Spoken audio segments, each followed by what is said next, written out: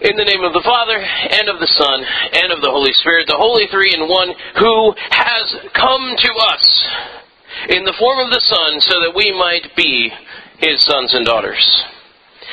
Dear brothers and sisters in Christ, I'm going to start this off with a warning. I could probably talk about this for about 2 hours.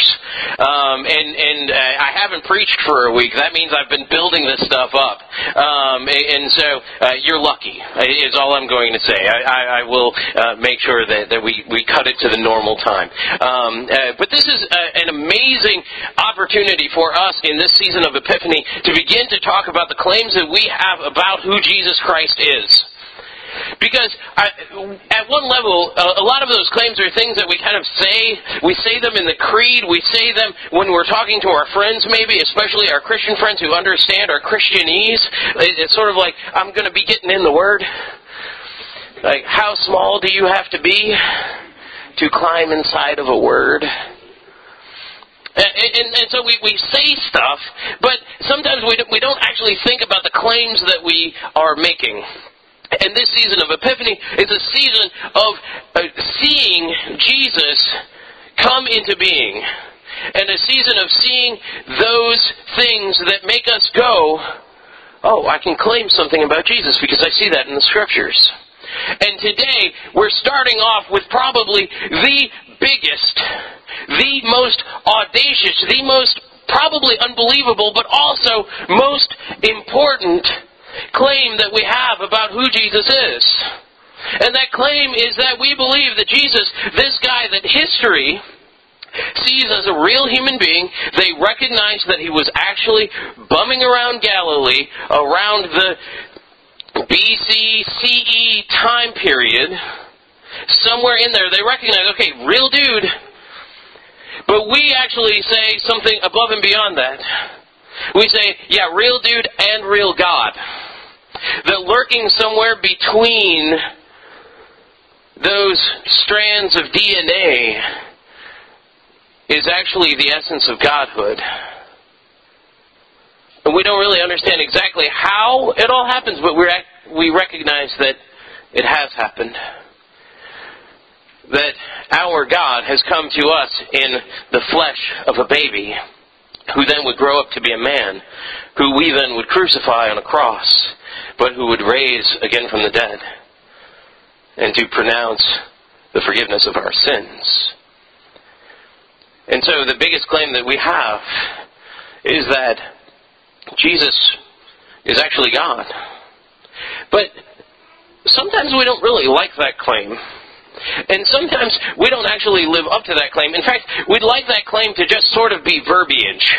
We would like that claim to just sort of be like, oh yeah, Jesus, Son of God, great, yeah. Moving on. Instead, we try to say, well, and very piously too, well, Jesus was a really good example for my life. If I could just be more like Jesus, well, then things would be pretty good. In fact, I have this bracelet. Some of you got that. A little bit of an old joke. But we kind of think, okay, Jesus is a great example. He's a great person that we can say, okay, I'm going to live my life like Jesus. That comes with a problem, though, because eventually Jesus gets crucified. Yeah. How you like that example? You really don't. You shouldn't want to have to mimic Jesus in order to gain God's favor. I mean, that's a pretty awful way to do it, actually. Because that would mean, and maybe some of us are hardcore enough that we would actually do this, but that would mean that in order to gain God's favor, we would actually willingly know that we were going to be crucified, head into a park in the middle of the night and wait to be arrested. Knowing that after we were arrested, we would then be taken into this kangaroo court where they would beat us up, and only after they had beat us up for so long that we could barely carry ourselves, they would saddle us with a cross and then have us go and be crucified. That's the bad thing about when we turn Jesus not into the Son of God, but rather into this great example of somebody that we can follow. This human, perhaps, that lived a very good life, and that we can just follow his ways. And if we can follow his ways well enough, then maybe God will love us. But you see, what we're recognizing with Jesus as being the Son of God is we're actually saying Jesus is something else. Jesus is someone different. Jesus is like a space alien that came into our world. And you can't be a space alien. Some of you maybe try. That's your own weird thing. You have conventions for that. Crazy Trekkie people. But you can't. Instead, you're recognizing, when you say that Jesus is the Son of God, you're recognizing that He is somebody different than you. That He actually is God. And what that means is that He has come into this world as somebody different, not so that you can mimic what He has done, but so that you can recognize what He has done is something different than what you could do. That He lived a perfect life. That He was the beloved Son of the Father. And that you simply wouldn't be worthy to untie the strap of His sandal. See, John the Baptist got that. He got that Jesus was other. He also got that Jesus was his cousin. And so it was a weird thing, even for John the Baptist, but he got it. He got this Jesus. He's somebody else. Yes, he's my cousin, but he's also coming with something much greater than me. And John didn't get to see that until he was with God Himself. He didn't get to see Jesus be crucified and raised again on the third day until Jesus did that. And so John understood Jesus is somebody different. He's not an example for us to follow, but He's rather God who has come to us in flesh so that He might save us. And so that brings us to the other way in which we try to make Jesus not really the Son of God, not really God Himself coming to us. And that other way that we try to do, this one I really love because it's how most of you believe. No, it's not. Hope. That Jesus was a really great moral teacher. And that He taught us, well, how to love one another and how to be groovy and all of those other hippie things. And we sort of, like some of us put Jesus and Gandhi in the same boat. Even though they're wildly different. But we're just kind of like, oh, okay, well, he's a good moral teacher. I can learn a lot from the Sermon on the Mount. Try to ignore that little piece in John where he's saying, if you eat my real body and my real blood, because that's just weird. But we're okay with him being a moral teacher. And the reason that we're okay with him being a moral teacher, especially you students understand this, is that if you go to class tomorrow, and you're listening to your professor, and you hear something that you don't agree with your professor, and you tell your professor, I think you're crazy, I am not going to believe what you tell me. In fact, I am going to go out and I am going to live my life in a way that is utterly different from what you are saying. Your professor will go, okay, I guess. As long as you get the right answer on the test, you're good. Right? But if you get into your automobile and you drive towards this octagonal sign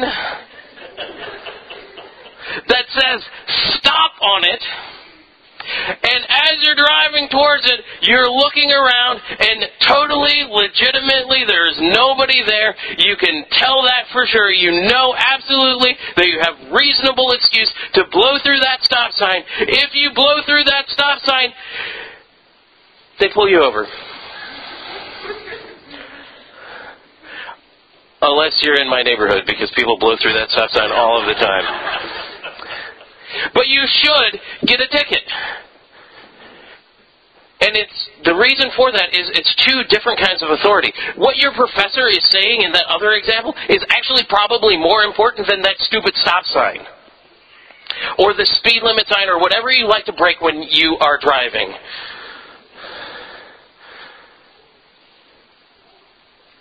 But the stop sign has a different kind of authority. It has an authority that is absolute, that is unquestionable. Your professor's authority is questionable. And so we would rather have Jesus be our professor than have Jesus be the absolute authority in our life. And the early Christians got this. They would actually commit treason when they were talking about how they were Christians, because they would say, the thing to say if you were a Christian early on was, Jesus is Lord. And you probably don't understand that that was a treasonous statement, because the other thing that people were saying that sounded a lot like that was, Caesar is Lord. And the idea there was that Caesar owned all of this stuff. And that Caesar had the authority to call all of that stuff into working power if you broke one of his laws. And so the early Christians said, Caesar isn't Lord. He's important. He's an authority. But that place rightfully belongs to the Son of God. The one who with the Father and the Holy Spirit together created all of this. And so he owns it. And he holds the unquestionable authority over it. And so we try to define Jesus as not the Son of God in those two different ways, so that we can get out of stuff, really. With the authority thing, we try to get out of following certain laws. And so we say, well, Jesus, a good moral teacher, I can kind of pick and choose the stuff that I like and the stuff that I don't like. Well, that's for other people. Or the other thing where Jesus is totally different and he's not my example, that completely takes you out of the picture in terms of control. And a lot of us really, really don't like that. But the ironic thing is that if you actually recognize Jesus as the Son of God, as your Lord, you have much more freedom in those things. Because if you recognize that Jesus actually was somebody different, that he came to be with us so that he could die on that cross, not as an example, but as a sacrifice for you, then you recognize that you don't have to live up to his example. That he will be there to forgive you time and time and time again, because he understands you're not him. That's why he died on the cross. That's why the Son of God himself had to come down and to be in the form of a little baby and then die on a cross. And on the other side of things, well, we know that we oftentimes we can't even live up to our own ideas about what we can pick and choose. If you don't believe me, just ask somebody about their New Year's resolutions. If you can't even live up to that, how do you think that you're going to live up to being able to pick and choose what the right things are in your relationship with God? And so Jesus has said, instead of you having to pick and choose and trying to figure out the right combination of those things, let me just give it to you. Here's what it is. I am your Savior. God actually loves you because I came into this world as His Son, died on a cross. And because of that, when you're baptized into my name, you're baptized into who I am and my identity. And you're given all of the benefits that the Father would give to me. That's why it matters for us to say that this Jesus Christ is not just an example. He's not just a great moral teacher. He actually is those things. You can live your life with Him being your moral guide. You can live with your life with Him being your example, as long as you do it in the humility of understanding that you don't have to. Because He's so much more than you. And He's given so much to you, more than what you could ever do on your own. And that's the greatest thing about knowing this Jesus Christ, who is our Lord. Amen.